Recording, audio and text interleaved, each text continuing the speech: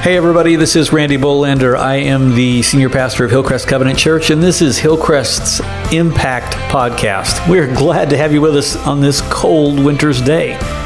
It's beautiful outside. There's a bright blue sky. You can see it through the window of the office here where I'm recording, but boy is it cold. And the bright sky only serves to give you hope that it's different. And you go out and you go, no, it's still cold. It's going to be cold for a while. At least the ice has passed, which we're grateful for. We are looking at Ephesians chapter 3 for the next episode or two. Of course, we've gone through most of chapter 2, not verse by verse, but just kind of hit the highlights, which is what we will do during the course of this podcast, and look for ways that we can have impact. And it's interesting where Paul writes in the early on in Ephesians 3, I would say verse 8 and 9, he says that he's the very least of all the saints. And he's talking, of course, about his compatriots, those that are around the table with him, who are also believers and are alive on that day. He said, I'm the least of all of them.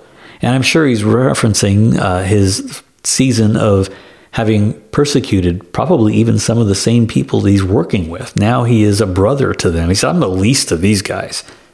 But grace was given. He says, grace was given to me to preach to the Gentiles the unsearchable riches of Christ. In other words, no matter how I've lived my life, now that I've given it to Christ, he has given me something to share. And he's given it to me to share with these Gentiles and to bring to light for everyone what is the plan of the mystery hidden for ages in God who created all things. So here he is. I'm the least of all the saints. And yet God assigned me to reach these people and share the mystery of what he wants to do in their life.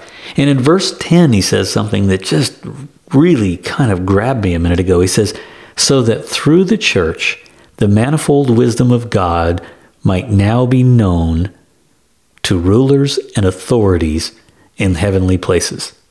So that through the church, how are people ever going to know what is right, know how to live, know how to follow God, if not for the church? Now, does the church have all the answers? The church has Jesus, which is the answer.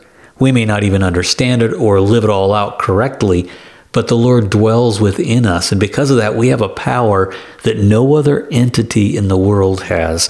And that is to spread a message that changes lives. There are a lot of nonprofits that change circumstances. Good people doing good things. And they are worth contributing to and volunteering. And I am all for doing that. Even the church does some of those very practical things to help people. But those other organizations are not able to preach a message that talks about changing your inner man and your destiny forever. That's up to the church. Not one church, but the whole church. And being up to the whole church, it's up to all of us.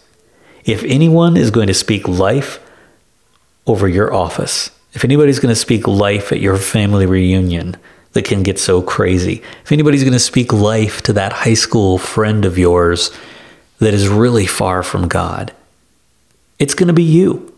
Because through the church, the people of the church, the saints that walk the streets, the manifold wisdom of God might now be made known. You have within you a message that can change people forever. Not put a Band-Aid on their wound, but change their eternal destiny. And it is through people like you and people like me and people that sit down the pew that manifold wisdom of God is going to be revealed. They're not going to read it on a billboard. They're not going to download it somewhere. It's going to come person to person to person. Let me encourage you. You want to have an impact? You go out and do what the church is meant to do.